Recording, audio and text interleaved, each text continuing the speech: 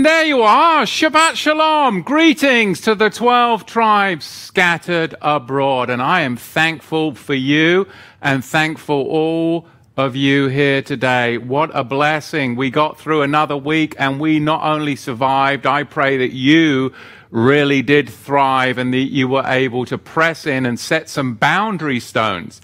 Today we're going to be delving in. Yes, we actually are going to hit the text of Acts chapter 1. In the Hebrew, Maaseh Shlechim, the Acts of course, the Holy Spirit.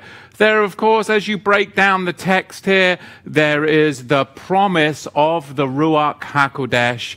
And I'm going to look at some thematic elements today as we go through the scripture, just kind of building upon the shift of the ministry of giving us faith, hope, and the pressing in of the power of the Holy Spirit. Because there's a lot of you that have been discouraged out there, myself included oftentimes, and I really want us to get together on the shift with the ministry to press in to the Holy Spirit as we go through this particular text of Acts chapter 1. Of course, there is so much here that is just a blessing for all of us to press in and receive His word. And all of you, blessings to you this Sabbath in the chat. Make those connections. And of course, if you're watching this after we've broadcast, you can always put some comments in the comment section below. And visit us at TorahToTheTribes.com/connect. And those of you that were expecting me on Shabbat Fellowship this morning, as I was invited, but I didn't show up, my sincere apologies. I stayed up way too late last night, chatting with a friend of mine who stayed over, and I was under the sheets, snoring and snoozing till way too late today. But isn't that what the Sabbath is all about? Having a little bit of respite from the middle of the secular work week, having break and having fellowship. So my apologies. I will hopefully be back on maybe next week, possibly. So we shall see. As we delve into this text, Acts chapter 1, the question I have for you that you've posed for me many this week, and how on earth did we get from there to here? Well, what is here? Our current Western mentality of what it means to be a believer. How did we get from there to here? Many of us have made the shift out of the traditional church. And that was the big question from me, is looking at the Bible text and seeing myself go about my secular work week and then for a refreshing every Sunday. Going about my secular work week, going for a refreshing every Sunday. And I look at the text and I'm like, I do not see this. How did we get from there to sitting in this pew at Calvary Chapel, me? And it just didn't sit well with me.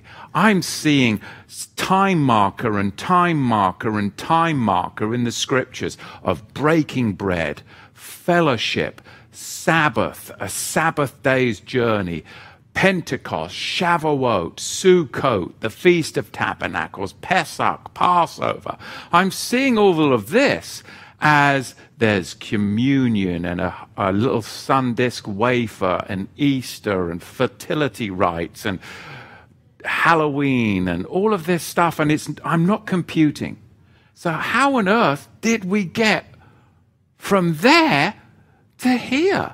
And that's what many of you are trying to communicate to your loved ones and maybe getting some pushback. So the real crux of the book of Acts, which I spoke about last week, is the understanding of the birth of the church. It's that simple.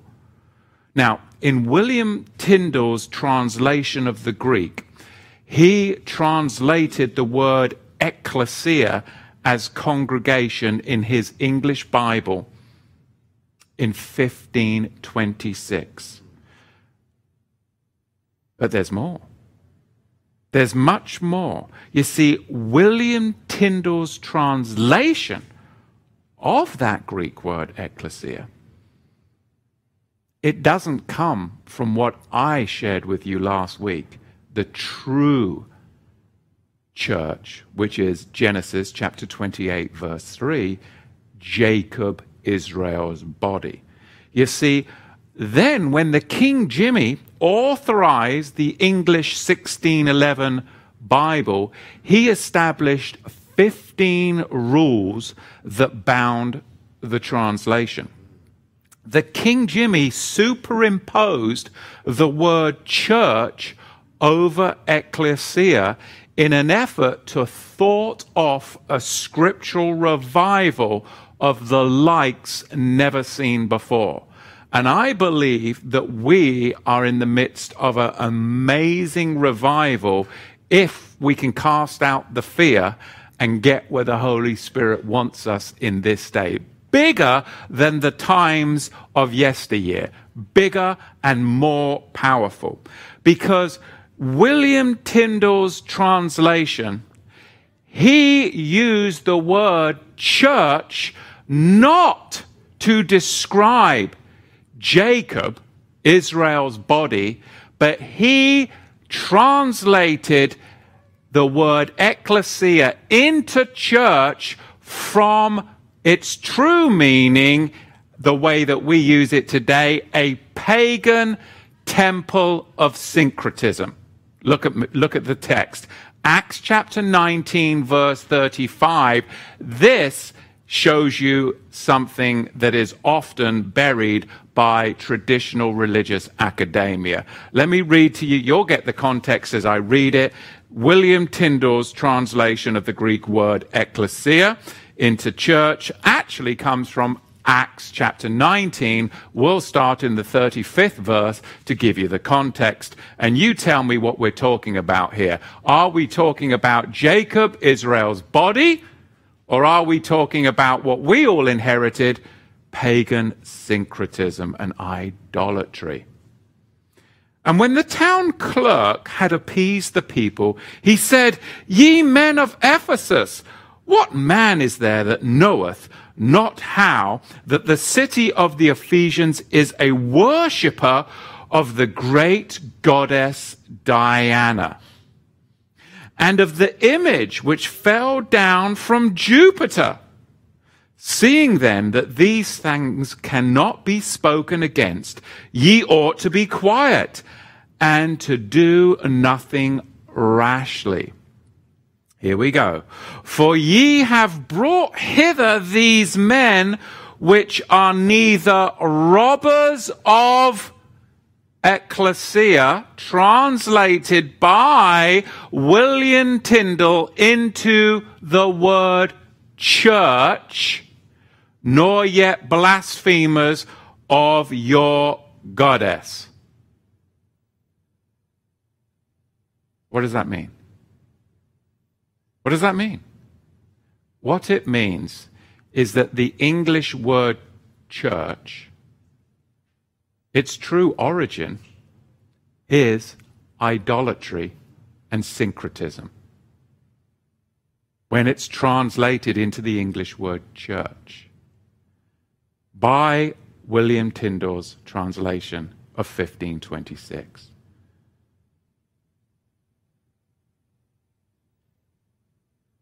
But what we really need to see is that we are to go back to the Hebrew kahal or the Greek ekklesia and find out that the true body of believers has always been Jacob, Israel's body, which would keep the Sabbath, which would keep the feasts, which would gather together out of the nations, and the Holy Spirit would provide a place for us in the wilderness when times got hard. But there would always be a counterfeit church that is steeped in syncretism, paganism, the worship of Diana and Jupiter, and the majority of religious academia would float that church, and the broad path and the majority would accept that Jesus as their syncretized form of worship. That must be understood as we proceed into the text. There are two diverse species of church, if you will. One is Jacob, Israel's body, the 12 tribes scattered abroad, and the other is steeped in syncretism, paganism, the worship of Jupiter and Diana, and all variants.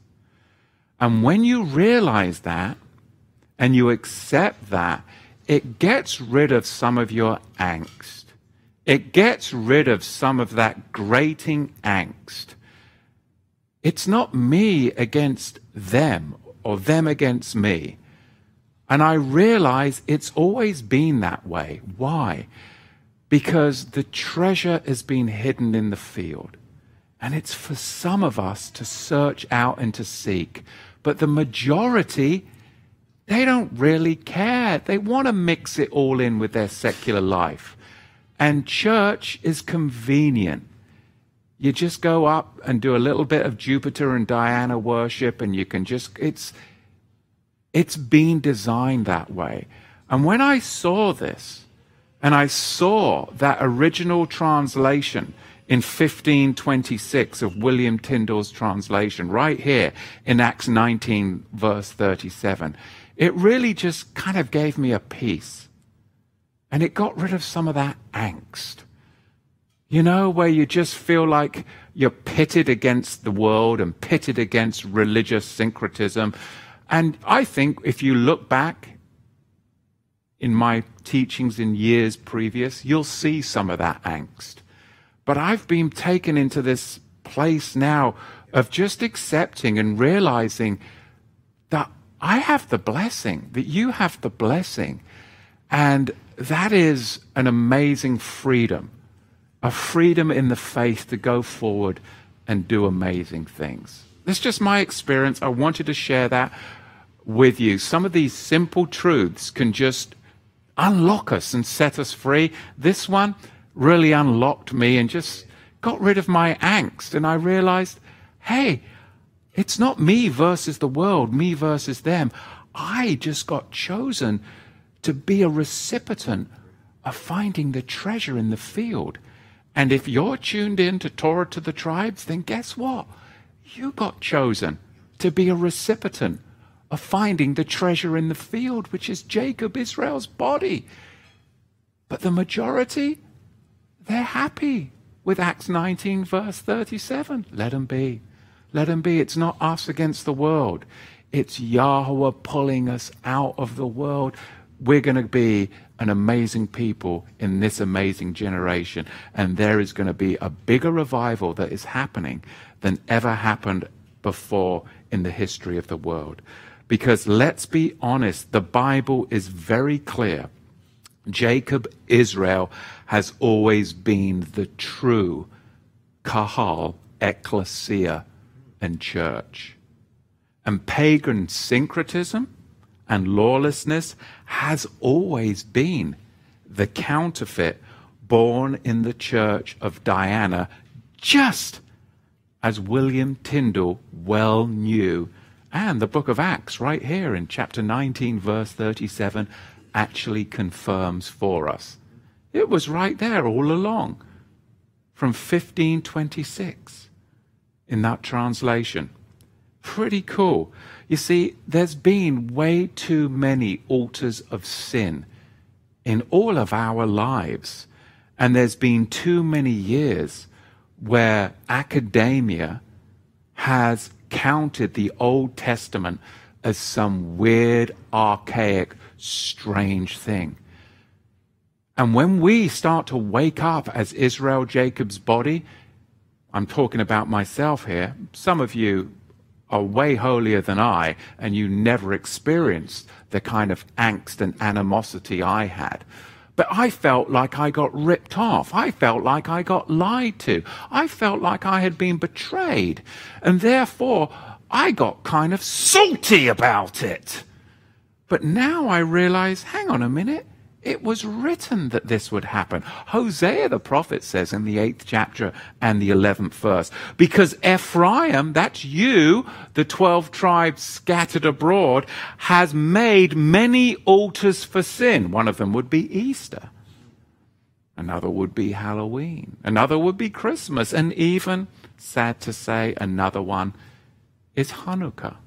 These altars for sin. The altars shall be counted to sin. I have written to him a great many numerous things from my Torah, but they were counted as a strange thing. Now, I've just offended a few of you out there who were thinking about maybe doing Hanukkah here. But my question to you is, where is that in the Torah? It's not one of the 7 Moedim. So why are we adding more tradition? Well, it's Jewish tradition, so therefore it's got to be good. No, it's no good either way of the aisle. So these are the things that I realize. And the book of Acts is freeing, because the problem is we preached the blood instead of the kingdom. We preached the blood instead of the kingdom. And some of you now are getting triggered and you're offended at that. But if you preach the kingdom is the blood. It's all encompassing. But we preached it backwards when we were in traditional Christendom. Not to knock that, but we did. It was all about the blood, all about the blood, all about the blood. And you never heard about the kingdom. Unless you were just doing the Our Father in Matthew 5, right? But we never really understood the kingdom. But if you preach the kingdom, then you get the blood. You're recipients of the blood. It's all about the kingdom, which is why the disciples said, Master, when will you restore the blood to Israel? No, they didn't say that. They said, Master, when will you restore the kingdom? Because the kingdom is the blood. They knew that. They understood that. But instead, we didn't. But look at Exodus chapter 19, verse 6. And ye shall be unto me a blood of priests. It doesn't say that. It's always been about a kingdom. So why did we change the message? In Exodus chapter 19, where it says, you shall be a kingdom, by them being a kingdom, were they the recipients of the covenant that was sprinkled by the shedding of blood? Yes. Because with a kingdom, there's always a covenant and there's always a shedding of blood. But you preach the kingdom, not the blood. It's the kingdom that shall come. And when you receive the kingdom, you align into the narrow road that leads you through the small gate. And there you then travel with a velocity of power because of the blood in your life. But it's always been about the kingdom. Otherwise, in Exodus chapter 19, verse 6, it would have said that you shall be a blood of priests. And they would have sprinkled the book of the covenant with a kingdom. But they didn't. You see how it's been flipped, the script. And all I'm saying is it's flipped because it's a different church system. It's a church system of syncretism, paganism, Diana and Jupiter worship. And that system preaches only the blood because it doesn't want you to ever realize that you are a kingdom of priests and a holy nation scattered in the nations, part of Israel, Jacob's body, to be gathered to do powerful things in your life. That is the message of the book of Acts. 2 Samuel chapter 7, verse 16. And again, some of you, please don't switch off. I have to set the stage for the journey that we are traveling to do due diligence. Because if I can unlock some big pictures and some big events for you, you're going to be able to receive more from the first, second, and third chapter of this scriptures. Because we've all read the book of Acts before, many times, I'm sure.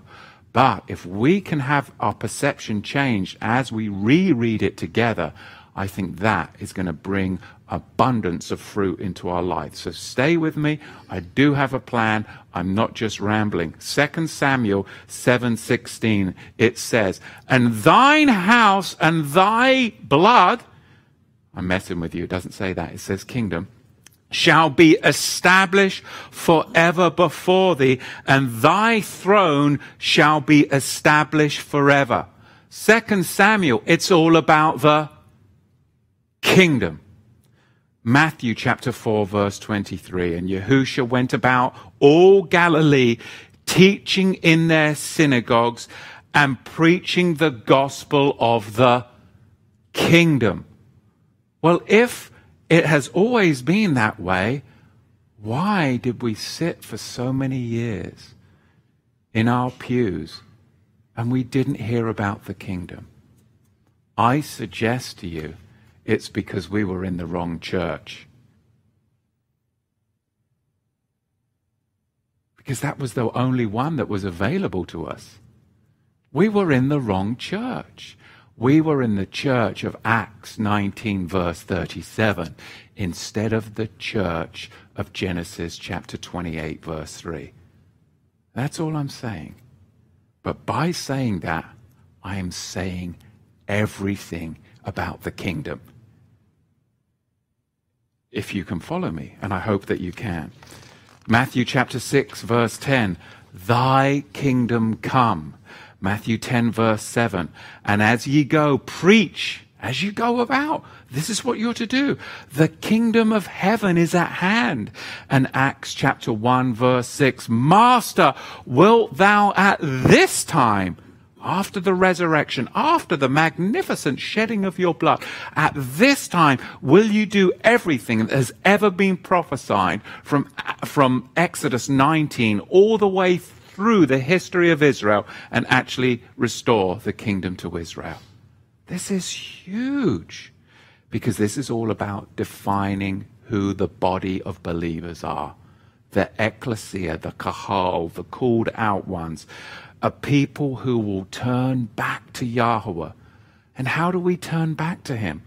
By coming out of Acts 19 verse 37, coming out of Jupiter and Diana and all the pagan variants of syncretism.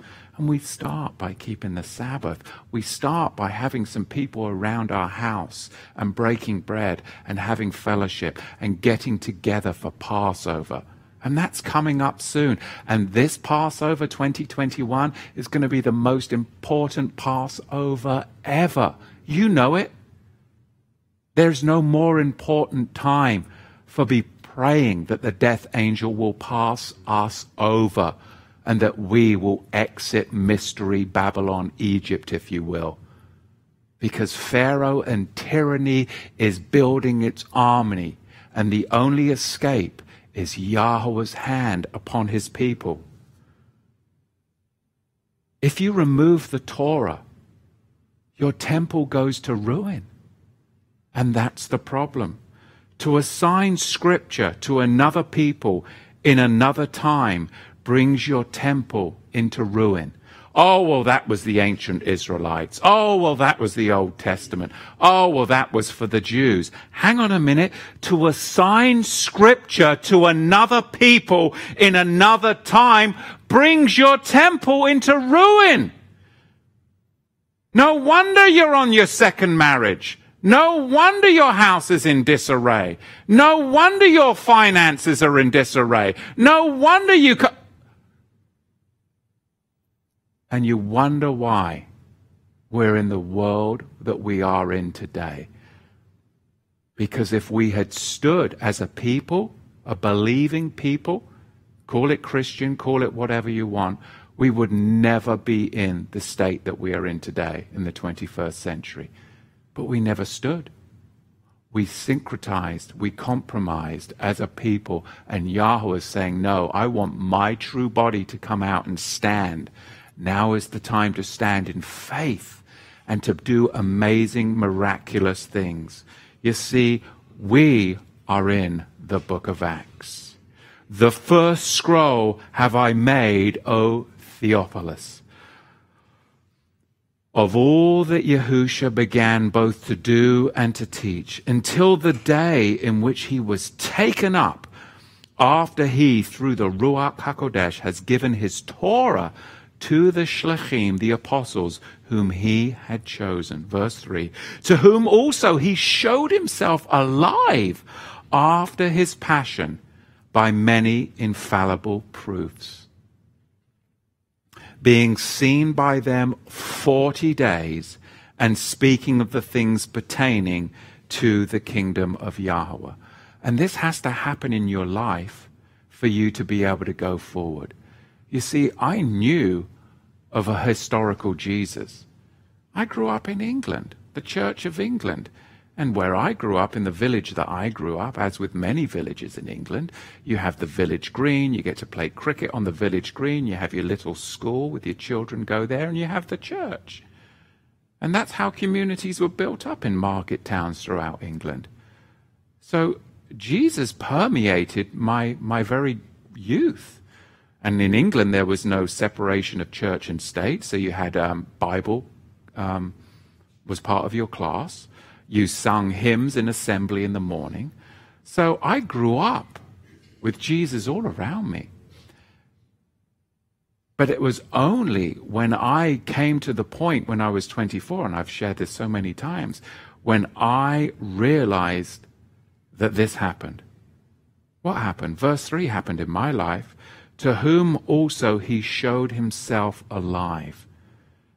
When Yahusha showed himself alive to me, by many infallible proofs of transforming my life, it was undeniable. He was no longer back in history, but present with me, and is always present with me now, and has ever since been for over 25 years.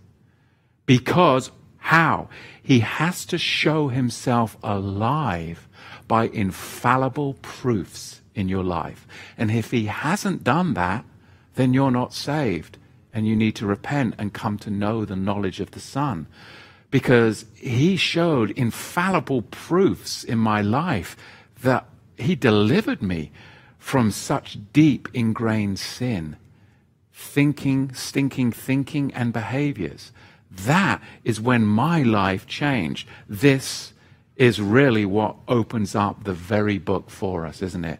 That Yahusha, Jesus, isn't assigned to back in history, but Yahusha becomes alive and proves himself alive to you by the infallible proofs of deliverance in your life.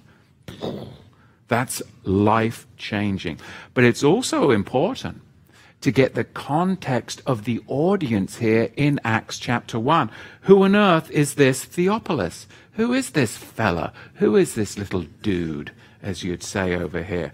Who is this fella? Look, the book of Luke, and I've talked to you about this. This is really 2nd Luke, isn't it, Acts? The book of Luke was actually originally written to Theophilus.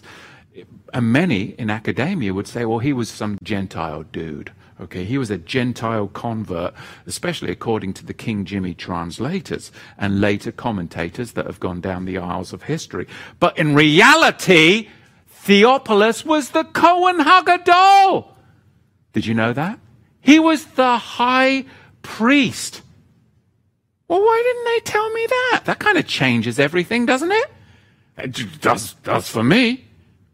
That's pretty convincing proof, isn't it? You mean the high priest from 37 of the Common Era to 42 of the Common Era? That's the guy we're talking about? I need to stand up and pay attention, because the high priest was schooled in the kingdom, wasn't he? And he obviously saw that Yahusha was alive by many infallible proofs that the high priest, the Cohen Hagadol, from 37 to 42 of the Common Era became a believer. In fact, he was so tightly knit that Luke communicates directly to him. That makes me want to pay attention to the kingdom, that the high priest is mentioned here. This is very, very important. And he would have had to been a Pharisee, right? Because he believed in the resurrection, whereas the Sadducees did not believe in the resurrection. What's truly remarkable, Theophilus was the son of Annas and the brother-in-law of Caiaphas.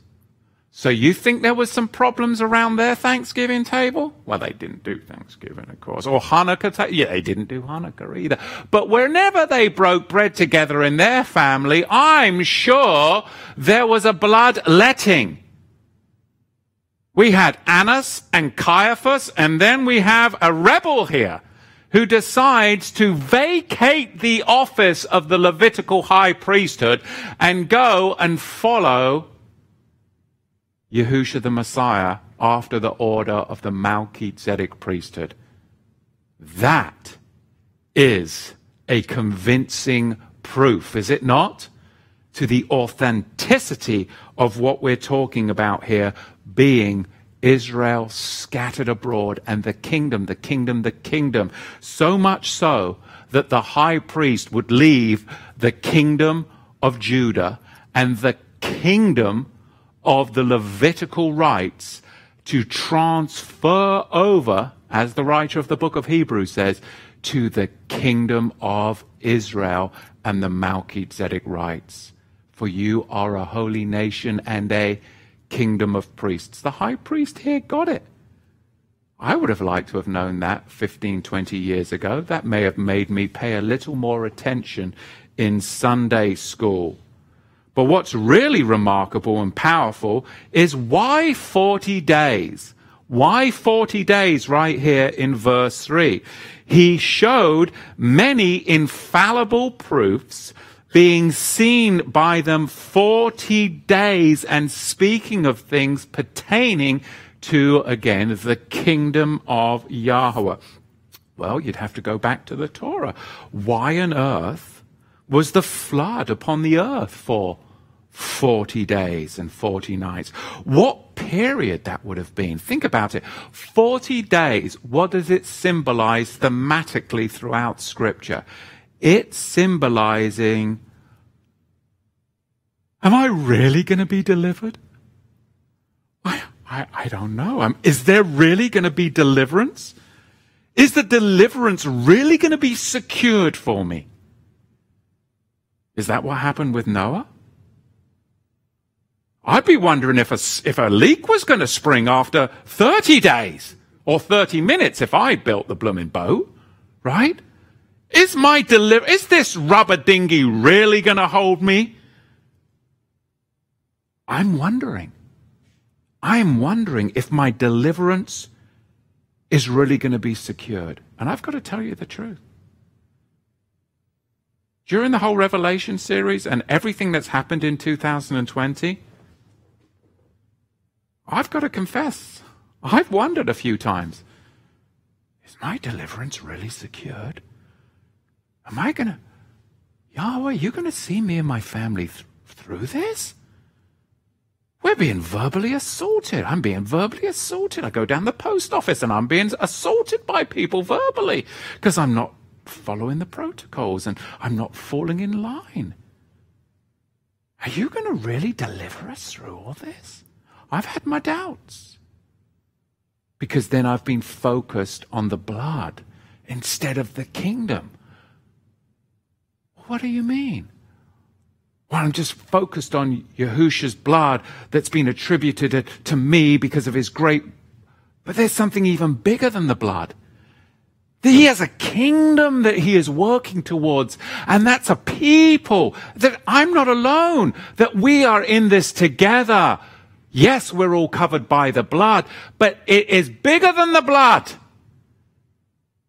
So yes, we can overcome our fears and we can overcome our doubts because we know that deliverance is assured. Why were the days of Israel's death, the days of Jacob, Israel's embalming, 40 days? Why? In Genesis 50, aren't they then the same? Days of uncertainty. Well, what's going to happen? Oh my goodness, the patriarch just died. 40 days. Why was Moshe up upon the mountain for 40 days and 40? Well, we know, right? Well, whatever happened of the man? He went up yonder and I don't know. Hang on a minute. Why don't we do Acts 19:37? We could build a nice little golden Jupiter and a golden Diana, and we could make a new church. Is that what happened? It is what happened. Days of wondering whether your deliverance would really be secured. That's what 40 days represents through the scriptures. Why spy out the land for 40 days and 40? Well, I'm wondering if Joshua and Caleb and those guys are coming back. Maybe they got all killed by giants. Is our wondering and our deliverance really going to be secured? I'm having doubts, aren't you? Well, let's just go back to Egypt, because I can smell garlic and leeks and onions. You know they were thinking this stuff. 40 always symbolizes a time of doubting whether your deliverance will really be secured. So we're not alone. I'm not alone when I had some of those doubts this year. And if you're honest, in your darkest thoughts, in your most trying circumstance this year, just once, have you thought those things? If you haven't, then please put yourself up in the chat, because we need to come to your church service. And there may be some of you that haven't had any doubts. But I doubt it. And then we find Jonah. Yet 40 days and 40 nights. And Nineveh shall be overthrown. Days of uncertainty and days of wondering if deliverance will be secured. And that's been 2020 for me so far. And I'm ready to secure that deliverance with hope and by pressing in the power of the Holy Spirit. That's why I'm spending this time. And of course, we know that Yahushua was in the wilderness for 40 days, because days of uncertainty and days of wondering if deliverance would really be secured for us. Would the kingdom really be secured for us? Days of wondering, days of deliverance. And here we find that. And it's very interesting when you look at the Hebrew words for 40 days. Of course, we know the Hebrew word for day is the Hebrew word yom. It's spelt with the yod, vav, and the mem. And then the days for 40, the word for 40 is the Hebrew word arba'im. So you have the Strong's numbers, those of you that like Strong's numbers. Arba'im is Strong's number 705 in the Hebrew, and the word Yom, of course, is Strong's number Hebrew 3117. If you break this down, the Hebrew word for day, Yom, is Yod, meaning the work of redemption. Vav, the tent peg, will be secured, and then the Mem, out of the blood. So the day will be secured out of the blood. That work of redemption will be secured out of the blood. But that's only part of it, isn't it? And then if you look at the Hebrew word for 40, arba'im, the aleph means to worship. The resh is the beginning of things. The bet, in the house, or in the house of Yah. The ayin is a witness of something.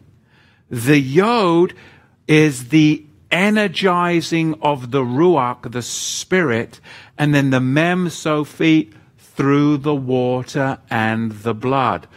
So when you connect this, 40 days, what does it really mean?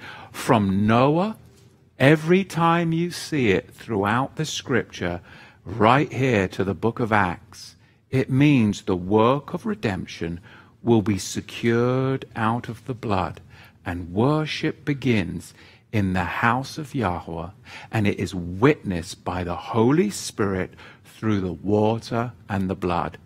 Does that epitomize the book of Acts? Right there with the 40 days. From doubt, Noah, all the way through to Yahusha's temptation or testing in the wilderness, to now the security and the fulfillment of it, recognized and realized that the disciples said, Master, is it now that you're going to restore the kingdom to Israel?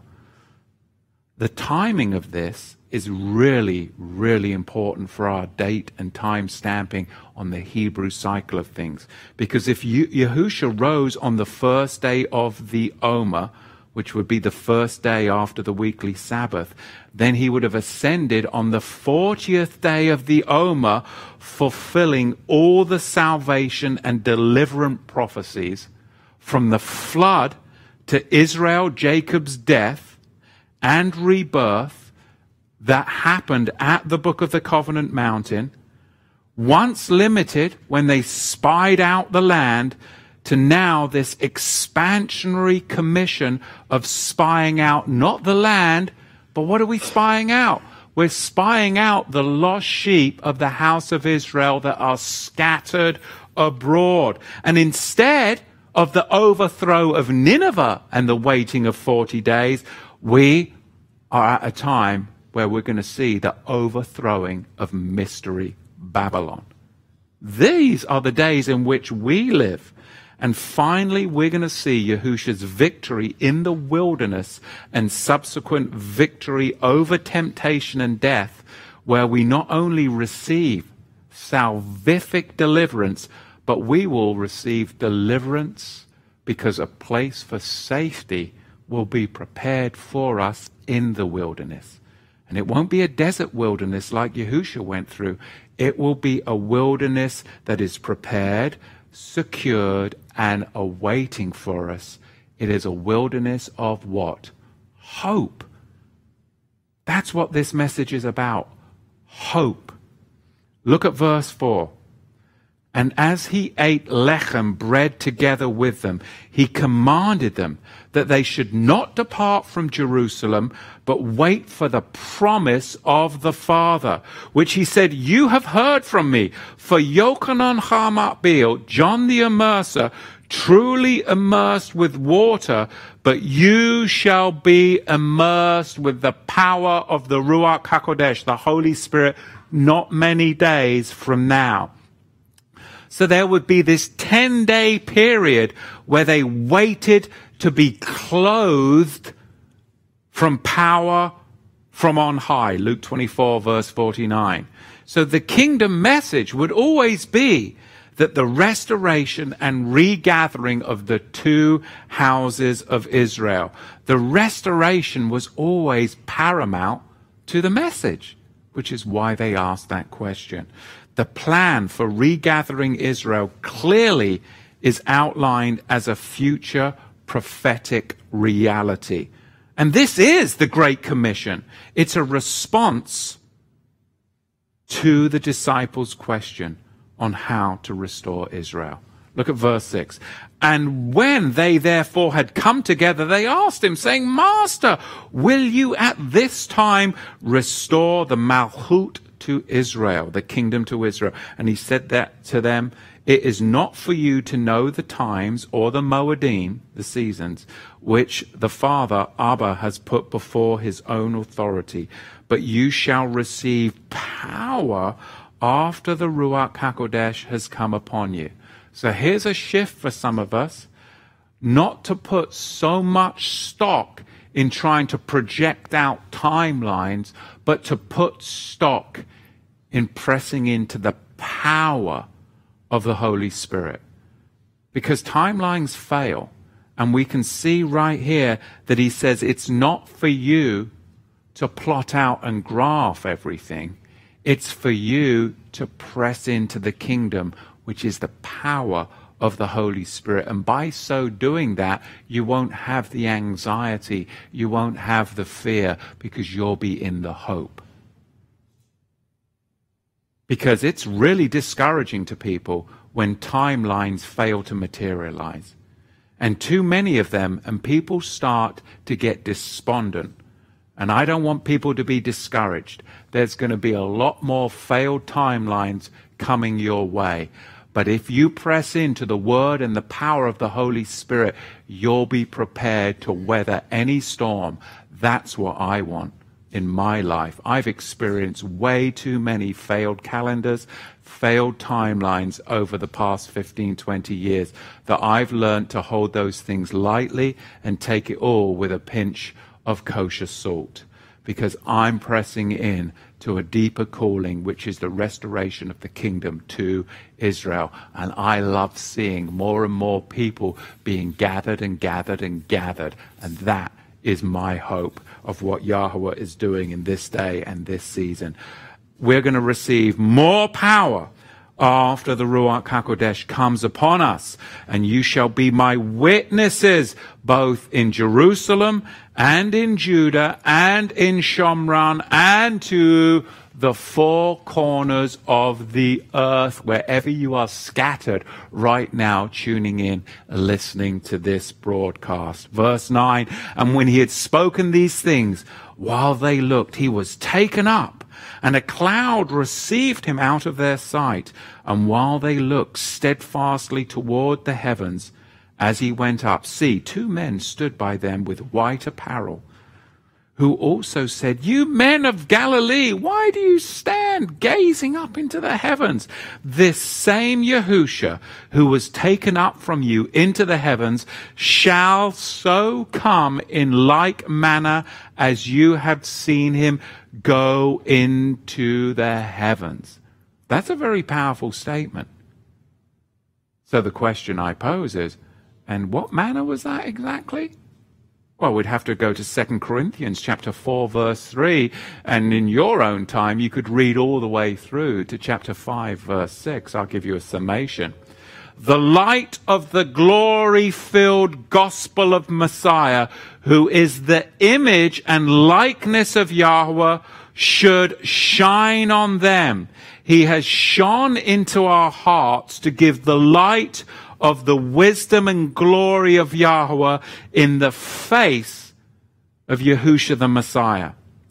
But we have this treasure in earthen vessels, that the excellency of the power may be from Yahweh and not from us. We are distressed on every side, yet we shall not be overwhelmed. We may be perplexed, but we shall not be conquered. We may be persecuted, but we shall never be forsaken, brethren. You may be cast down right now, but you shall not be destroyed. And I know a lot of you are going through difficult times this year. We all are. But remember these words, they are written to you for your admonition in these days. For this reason, we shall not faint. We shall not faint. But through our outward man, though he may perish, yet the inward man is renewed each and every day.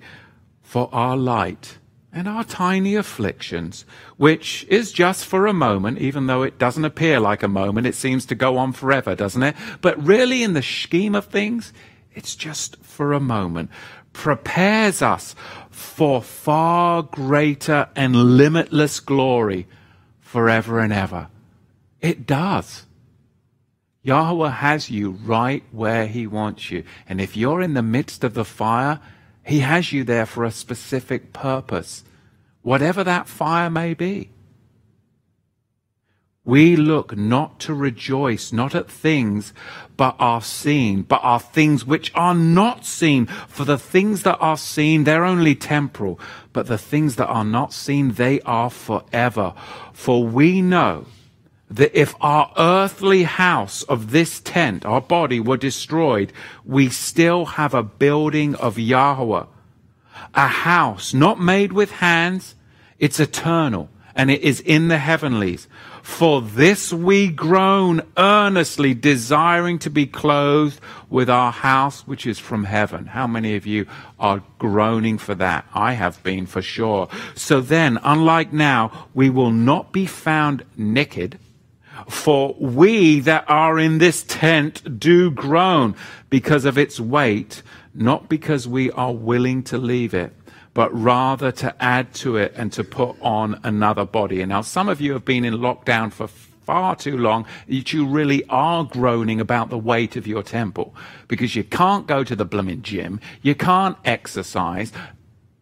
But guess what? We have another habitation, and we need to shift from this temporal world, whatever it will be. We need to be willing to leave it and to put on another body so that mortality might be swallowed up by life.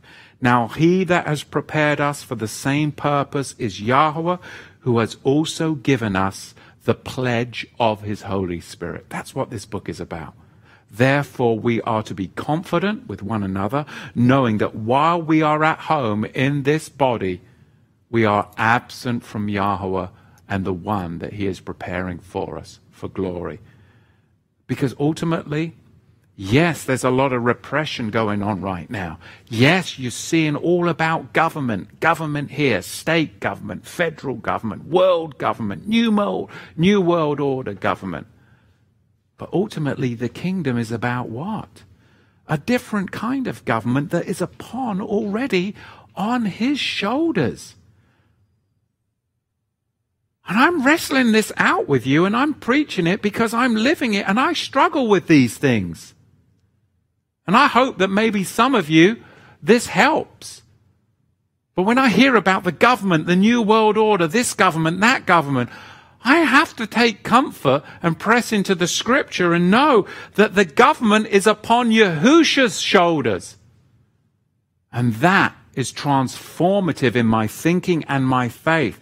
It's a biblical principle concerning government, offices that we must understand to help us through this next season. I want to touch on these principles of government offices that we see coming up here in this first chapter. Because I suggest to you, I know it's happened to me, if I bring in too much fear into my life, it vacates and brings forth a void space. And that void space then will bring in more and more fear. It's called a vacated government office, if you will. The Bible tells us not to do that and what we should do with vacated space. Bear with me. You see, in Yahweh's government, there are offices. And the offices have been left vacant, and thus we get discouraged. And it happens because of the influx of the world's government. It causes vacant spaces in our life, and we get discouraged. But there's another way. We don't want to succumb like Judas, and there be a vacated space that has to be filled by another. If a president, and I know right now we've just had the elections, and people are concerned, and some people are afraid. There's a vacated space. Who's going to fill it? Are they really going to fill it? Oh my goodness, if they fill it, we're screwed. I mean, who's thought that? Is it just me? Am I the only carnal one here? Come on, we've all thought it, surely. But that's the carnal man, isn't it? Look, the disciples understood. In Acts chapter 1, verse 20, for it is written in the scroll of the prophets, let his dwelling be desolate, and let no man dwell in it, and let his office of service to be given to another. Watch out for the vacated space, where fear inhabits the vacated space. And all your YouTube scary links that you keep sending me start to fill that vacated space. And all those spooky emojis that you text me start to fill that vacated space. And I end up being not what I want to be, because I didn't fill that vacated space with a superior office from a different government upon different shoulders. Is anyone tracking with me? The prophecy of David that his office must be filled, of course, applied to Judas Iscariot. An office must be filled for the anointing to continue. It's not the will of Yahweh for offices of anointing to remain vacant, because if they do, your body will suffer. I'll repeat that. It's not the will of Yahweh for offices of anointing to remain vacant. And they remain vacant when that office is filled with fear. It's a vacant space. It seems to be filled, but it's filled with a vacancy, a void, a dead space, fear. And you fill up that vacant space with fear, it's really still vacant because the office hasn't been filled, and the body, your body, it will suffer. It will suffer. The office of a prophetic leading of the Holy Spirit that is epitomized within this book has to be filled. And we have got the blueprint on how to fill it. We are going to be that generation that if we press in right now in 2020, 2021 to be filled, you will be the children of Israel scattered in the nations that will do amazing things, because we are his people who have the Torah and the testimony raised up in the nations to be a light to the nations. We have that apostolic anointing. And the first apostle we know from the scripture, Genesis chapter 8, verse 6, was, of course, the raven. The raven is the first apostle.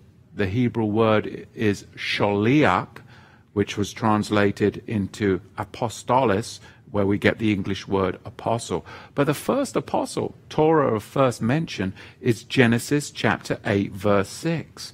Because it's teaching us that we are to go out and we are to search out and we are sent out on a specific mission in establishing the kingdom of Yahweh here on this earth. Did Noah have to establish a new kingdom? Yes, because the old one got washed away. And the raven was sent out to seek and search, and later the dove to do that, because we have to fill the vacant void space where the waters of chaos have come into our lives. And 2020 has been a year of massive floods, using metaphor and an analogy, where waters of chaos have come into our lives. It's by default. We've all been affected. And you can blame me because I taught the book of Revelation and added to that. But it had a purpose, a specific purpose too. But now we're on a different journey. It's the full equipping of the saints. Look, if you actually turn back, you can there, if you've got your Bible open, to Genesis chapter 8, we can see that Yahweh is raising up a company of prophetic peoples right now. I truly believe it. And we must therefore constantly receive fresh, new oil. In Genesis chapter 8, the olive branch is actually a hint. When the dove goes out and comes back, and you've got the olive branch, it's a remez, or a hint that after the flood, Yahweh would move forward to ultimately produce olive branches in the olive tree of Israel. The dove, of course, symbolizes what we're talking about here in Acts, the set-apart Spirit's hold on renewed covenant Israel. The Ruach HaKodesh, the Holy Spirit, the dove, if you will return to Israel before the days of Noah. Matthew chapter 24. That's what the book of Acts is about. The olive branch, the Ruach HaKodesh, the pressing of the oil, the filling of the Spirit, and the Spirit prophesied people, it will return to Israel before the days of Noah, which have been prophesied in Matthew 24. Are we in those days right now? Are we? Well, you answer that question. Look around you. Look and see. Well, therefore, we should see the pressing down and the outpouring of the olive branch. This is all right here within the scripture. The Spirit-filled kingdom of the olive tree, Israel, will branch out over the whole earth. That is my hope. As there is a COVID branching out over the whole earth, supposedly, a blanket of mystery and occult, then Yahweh has another plan, that there is an olive tree branch out of Holy Spirit anointing over the whole earth. There is an indwelling of virus and vaccine, yet there is another indwelling of spirit and power and freedom. It's a dichotomy. The kingdom of darkness and the kingdom of light. And that's what we're seeing. You're seeing it become more and more apparent in every sphere of our life. Ultimately, you have to decide which government you're going to go with, which house of order or disorder that you will align yourself with, what you will bring into your body, what spirit you will bring into your body. These are the choices that we must make, but these are the choices that the prophet Nehemiah, which means comforter, because Nehemiah in the Hebrew, or Nehemiah, is a picture of the Ruach HaKodesh. And what did he say? He said, send me to Judah. The Hebrew words for send me is shalach, shaliach. Apostle, send me to Judah as an apostle, as a prophet. What was Nehemiah? I used to love reading the book of Nehemiah. I still do. It's all about the building anointing and coming in through the gates of the season of the Moedim.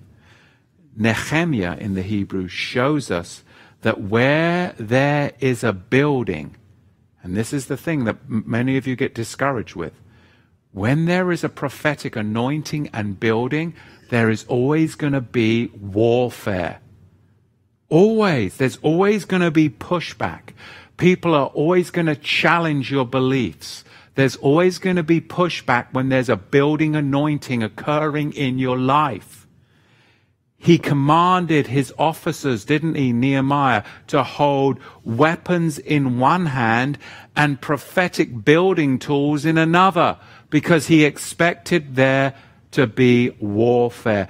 The biblical principle is there's no building in your life without warfare. It's that simple. So if you're experiencing spiritual warfare in your life, you're being challenged, you're being questioned, you're being pressed, you're being shaken down, well then be encouraged, not discouraged. Strongholds in our life, in our city, in the lives of others, they cannot be pulled down without a prophetic Holy Spirit anointing of Yahweh. And that's always a building anointing. Listen. Fear diminishes. Faith accumulates. Fear diminishes. Faith accumulates. Well, what has it been this year? For most people, it's been a year of diminishment. But for us, it needs to be a year of accumulating. Accumulating. That has to be. Don't let 2020 and fear cause a loss, when in reality, Yahweh has primed us for an anointing of accumulation. An anointing of accumulation. The power of anointing, we'll finish up here, with a little scripture here. The power of anointing will be submerged under the swamp of fear. And you hear people saying about DC, let's drain the swamp, drain the swamp. But think about it. The power of anointing will be submerged under the swamp of fear, and power and anointing can be submerged under the repression of 2020 or under 2,000 years of religion and tradition. So what happens if you've been in the traditional church, partaking of all of those doctrines, and then 2020 happens? Are those people blossoming right now, or are they becoming more and more submerged? Their light is diminishing. Yet, I'm seeing many people who have the Torah and the testimony, they're actually becoming more and more awake and more excited about the kingdom of Yahweh reality in their lives. Do you see that? I see it. Because it's a miracle. Think about it in the scripture. We turn to 2 Kings chapter 6, verse 5. Because right here you'll see the prophecy of the axe. Because through a miracle, the axe is recovered in the scripture. And what is the axe? It's the cutting edge, isn't it? It's the cutting edge. It's used to cut into the trees. And we know in scripture that trees are people. So what it's talking about is the cutting edge, the sharp anointing that allows the house of Yahweh to be built by the timbers of Lebanon. 2 Kings chapter 6 verse 5, it is written, "But as one was cutting a beam, the axe head fell into the water, and he cried and said, 'Master,' for it was borrowed." And the man of Elohim said, "Well, where did it fall?" And he showed him the place, and he cut down a stick. What is it? 2 sticks going to come into one, right? And he cut down a stick and cast it in there, and the iron did swim. Therefore he said, "Pick it up." And he put out his hand and he took it. So the sons of the prophets in this text, which correlates to Acts chapter 1, spoke to Elisha, and they were cutting down trees to build a house. The axe is the spirit or the building anointing.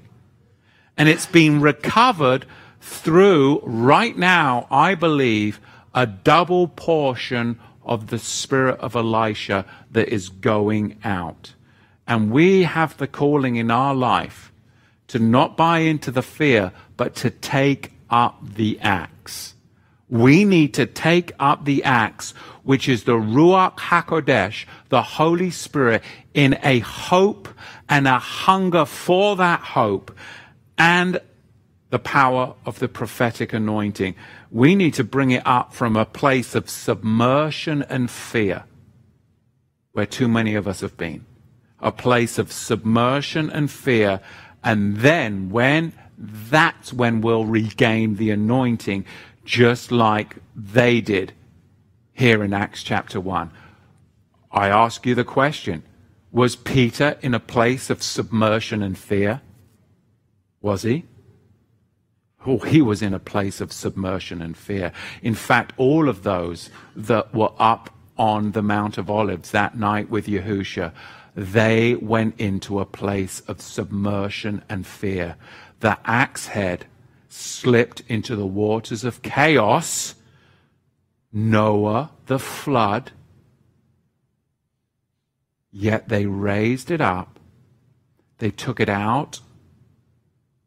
It was sharpened and ready to rebuild the fallen tabernacle of David.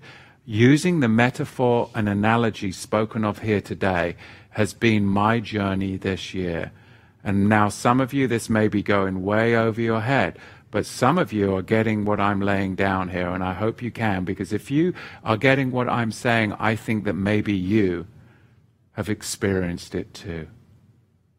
It's a common thing. Peter experienced it. But there has to be a time when you shake it off, you'd have the faith, and you reach in and you get that axe head and you use it and bring it up from a place of submersion. And then that's when the realization of the Bible comes to the surface in our lives. Fear, Matthew, is a constrictor, and it squeezes the very breath and life out of me, and it squeezes out my light, and then I'm no different than the world. We need to be preparing right now to be covered in Yahweh's garment of light, and that means glory, that means excellency, that means splendor. And for us, that is truly what our example is right here in the book of Acts. Because we can see that when Yahusha ascended up into heaven, the next section that we'll look into next week is the power that they experience when they return to Jerusalem from that very mountain where the axe head slipped off. When they had the experience of the first 10 verses of Acts chapter 1, they regained that axe head, and what happened? They went to Jerusalem, which was only a Sabbath day's journey, and then they filled the vacant space. Matthias was chosen, and there came down power on high, and they had the sharpened axe head to go out and rebuild the fallen tabernacle of David. And that's where we're at, and that's what Yahweh wants for you and me in this due season. So right now, this next week, I challenge you to go into that submerged place, pull out the axe head, and get ready for the season that he has ordained us for, because we have to make the shift. We've seen enough of the void space. We've seen enough of the chaotic waters of 2020. No matter what happens in the governments of this world, no matter what president fills that vacant space, we are going to shift with a new axe head that we're not of that kingdom. We prepare regardless for our season of anointing, which is the regathering of the 12 tribes scattered abroad. Acts chapter 1, the coming of that power that we'll see fully manifest in chapter 2. It all happened when they realized that on the Mount of Olives, that axe head slipped off into the water. Fear filled the void space. And when they realized that, then they returned back from that very same place and walked a Sabbath day's journey, and they realized after Yahushua has ascended, this is the anointing of Nehemiah, the prophetic anointing. It's time for us to shift. Because if we don't, the fear will just grow in the void space. And guess what? The more fear is coming in 2020 and 21. We just can't go there. It's time to regain the axe head. That's what I'm sticking with. That's what I'm teaching.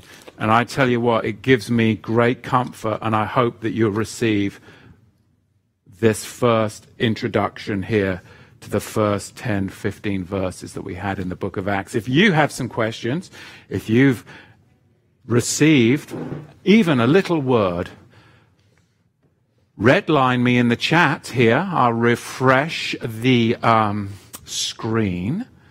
Hey, we have an incognito sponsor today, actually. Look at that. No name branded. This is from My Tap. But it is sparkly because I got a CO2 cartridge, and it's a do-it-yourself. Do-it-yourself. It's actually pretty good. Let's see what we got here. Chat, I have to toggle differently and go with live chat. Okay, let's see.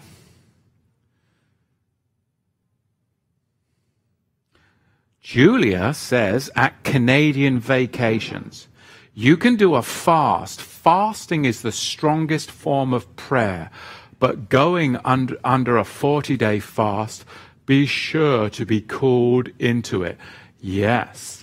Oh, I haven't done a 40-day fast. That, of no food and no water, that would be, you'd have to really be called to do that. Called to do that. Are any of you redlining me here? I don't see. Oh, here we go. Diesel Grandpa, Shabbat Shalom, up there in Snohomish. He says, we left the church, then we were angry for being lied to. Then we were on the path to becoming Jewish. Yeah, I've seen some of those pictures, Diesel Grandpa, of you becoming Jewish. And then we went straight from Christmas to Hanukkah. Now we are truly free. Thank you, brother. I know. I mean, I look back on some of the garb that I was wearing and some of the things that I were doing, especially around Hanukkah, and I'm so thankful for the Melchizedek message. Much more truth. You redlined us. Awesome message. Shabbat Shalom. It's a double portion. Hey, thank you. Much more truth. Baruch Hashem Yahweh. Hey, if you've got something to say, redline me, stick it in the chat. And if you're trying to figure out how to do that on Facebook, that's because you should be over here on YouTube. And if you don't like YouTube or they kick us off YouTube, you can check us out on BitChute. Isn't that right, Moshe and Larry? Yes, we are up on BitChute, so that's good. Michelle Alowitz, where do you find that Theophilus was a high priest? Well, he's in my pencil notes. I'll have to check on that for you, but I do not have the answer for that. I came across it in my studies this week. I would have to check for you, but good question. I'm sure Julia or somebody might be able to throw those that up in the comment section or note section right here. What's that? LibbyTube. We'll check it out. Oh, LibbyTube. Of course she did. Good old LibbyTube. LibbyTube's covering our bases there for you. I did speak to our brother. Hey, let's keep our brother Joy in our prayers. Joy from India. I got to speak with Brother Joy this week, and what a joy he was. Man, and I got to communicate with another sister in India this week, and just really blessed. There is a lot of people coming to the faith and following Torah to the tribes and understanding the Melchizedek message in India. Isn't that fabulous? I would love to come to India. So maybe if we can get through this next season and you can put something together, Matthew Nolan, down there in India, I think that would be a bunch of fun. So let's pray for our brother Joy Matthew, who has, of course, been going through a health scare, but he has been delivered. And I got to pray for Brother Joy during the week. And please, if you know Joy, connect with him. I know many of you know him from the Zoom fellowships, the Shabbat fellowship and the calendar club. So we love you, brother, and I'm just happy that you are recovering. Julia says, the dove of the ark are the people who preach the Melchizedek priesthood, and the olive branch is the royal law of Torah. Thank you so much. Don Worrell says, 1 Kings and 2 Kings are a shadow picture of the Melchizedek high priest and priesthood order. I love it when people bring in all of this insight. And then Chris, of course, in FEMA Region 4 says, I drink tap water out of a wine glass. It's classy. Well, I think that is very classy too. This actually is, I did purchase a SodaStream, not to plug SodaStream. But yeah, you can just gas it up with some CO2. And then if you're into some of those nice essential oils, food grade, you can drop a little bit of lemon in there and whatnot. And it tastes really good. This has got nothing in it but our water. We live on a well. So it's actually really good. And then you can put a lot of gas in it. You know, I'm full of gas, right?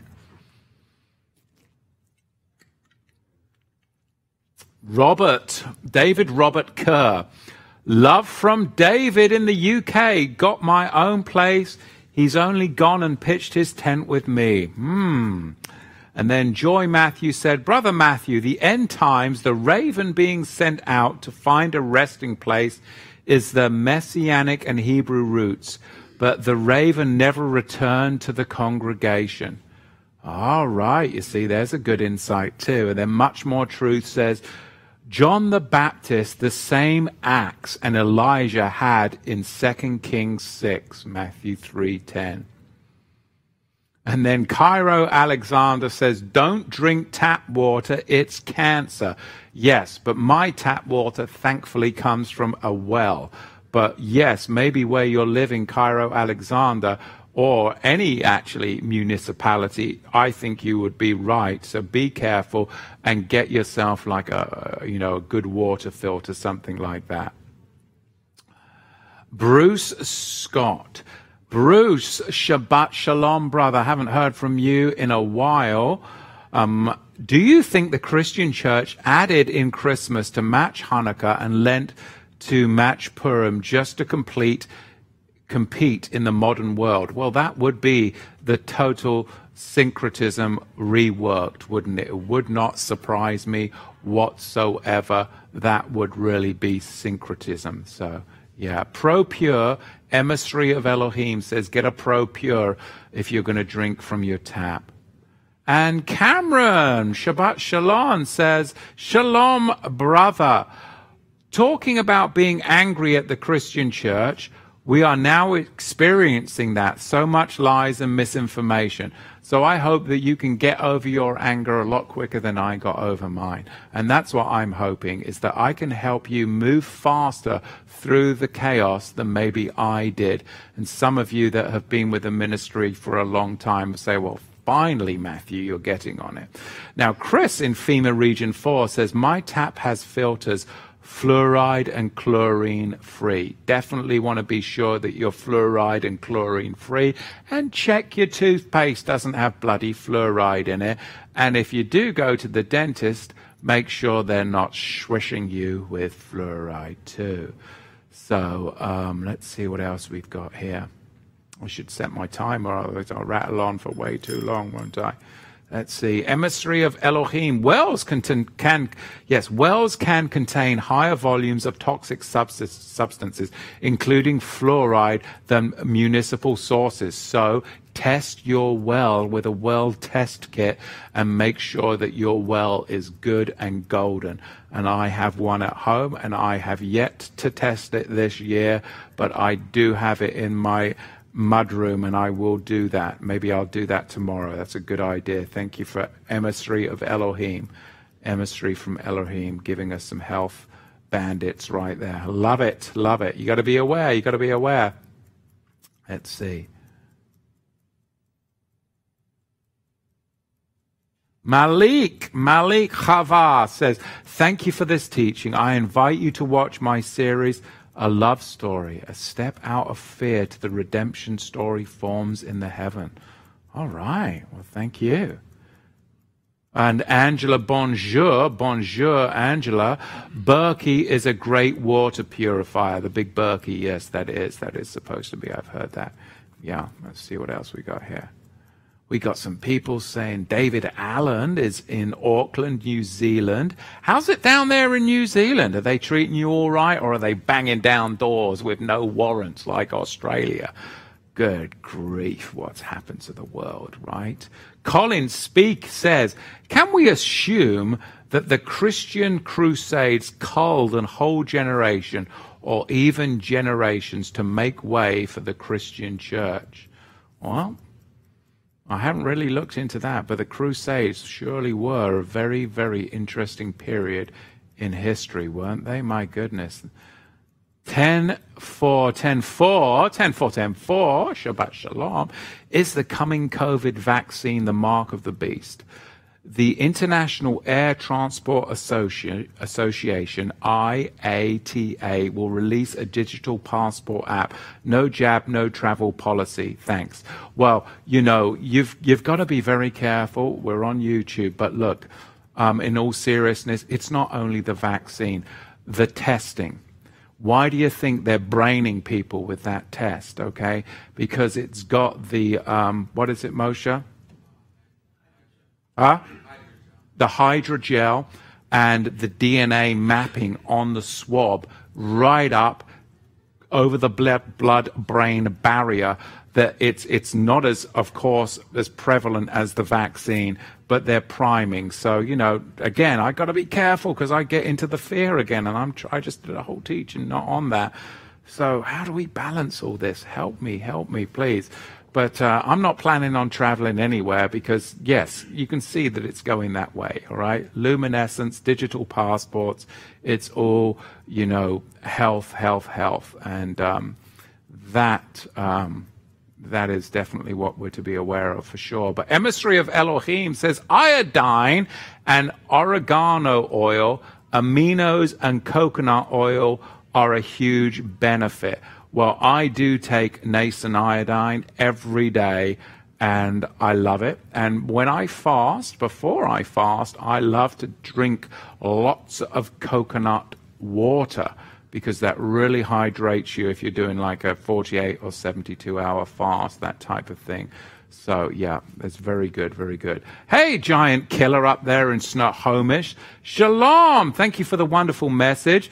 Definitely missing you and the rest of the fam. You too, up there in Snohomish. Blessings to you all. Diesel Grandpa, what about the Topo Chico? Love the Topo Chico. Diesel Grandpa switched me on to the Topo Chico. But, I'm not getting out and about much nowadays because of being here in Oregon. So I just decided, well, I would, be able to gas my own water because they're not letting me in many stores nowadays, let me tell you that. Much More Truth says testing has magnetic tags as well. Satan is a trafficker. Well, exactly. So, yeah, I'm staying away from all of that stuff. No testing, none of that. Stay the gray man. Keep it down low. And watch out for the nano hydrogel. Thank you. Yes, definitely. You guys, I love it. I'm all like preaching no fear. Then you're throwing up a bunch of fear in the chat. And I'm taking it on. I like bait, like bloody bait. But, it's all good. We're going to be okay. Yes, there's a trans mess out there, says Cairo Alexander. Oh, no weapon. Now we're going to get back into the spirit. No weapons formed against us. His set-apart people shall prosper. And now we're going back to the vaccines again. You guys are just as bad as me. My goodness, I love it though. I do. I just do. I love you guys. I love the fact that we're all on this great journey together. You wouldn't have it any other way, would you? Come on, really? All right, I'm trying, you're trying, we're trying, but we're going to go back into a little bit of apocalyptic spooky once in a while because it gets the old blood going, doesn't it? Yes, you've got to fight. We'll fight them on the beaches. We'll fight them in the hedgerows, right? Won't we, Moshe? As Winston Churchill said. Good grief. He was part of the New World Order, wasn't he? Good old Winston. Sold us up the river, didn't he? Bloody Henry. Good night. Didn't he just?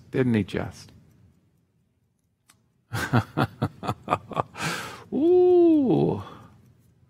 All right. Truth like Velcro lives in a red state. Yes. Well, I would like to live in a red state. And then Chris from FEMA Region 4 is getting really holy. HKP 2000 to the rescue. Wow, that's some holy talk right there, Chris. He knows my weapon choice right there, okay? No weapon formed against us. You guys, we need to break some bread together. We could have a lot of fun. And that is our prayer, because actually it is Giving Tuesday this coming Tuesday. So please, would you consider supporting this ministry, Torah to the Tribes? Because we would love to be able to press forward into 2021 with a private feast location, regardless of what's happening in the world. If we stay in the private, then we can do what we want. But if we commingle with the public, then we've got to do what the governors and all of that dictate. So let's stick with the private. Think about donating to the ministry. Pray about it. It's Giving Tuesday, this upcoming Tuesday. We're going to send out a notification to you out there and hope that you will join with us and partner with us and help this ministry grow, and for us to get together next year in the private, because I would love to have a little bit more fun like this, and holiness, of course, but have some fellowship and a little bit of fun with my brothers and sisters, because you know what? You gotta, if you didn't laugh, you'd bloody cry, wouldn't you? You would. So Passover coming up, I would love it. Israel is a witness and a servant. Your ministry is a blessing, folks, in Barbados. Barbados, man. There's a lot of English people that used to like going on holiday to Barbados. We used to get good, cheap packages of holiday vacation time in Barbados. There we go. Maybe we just need to do Passover in Barbados. Let's see.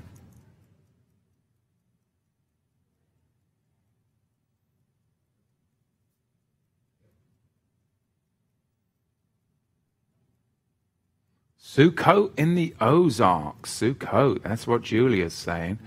The Ozarks. Truth like Velcro, thank you for your support. She is checking her finances as you speak.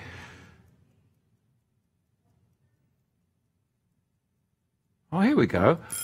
Macchiata says someone needs to set up a private membership association for the group or a campsite ownership.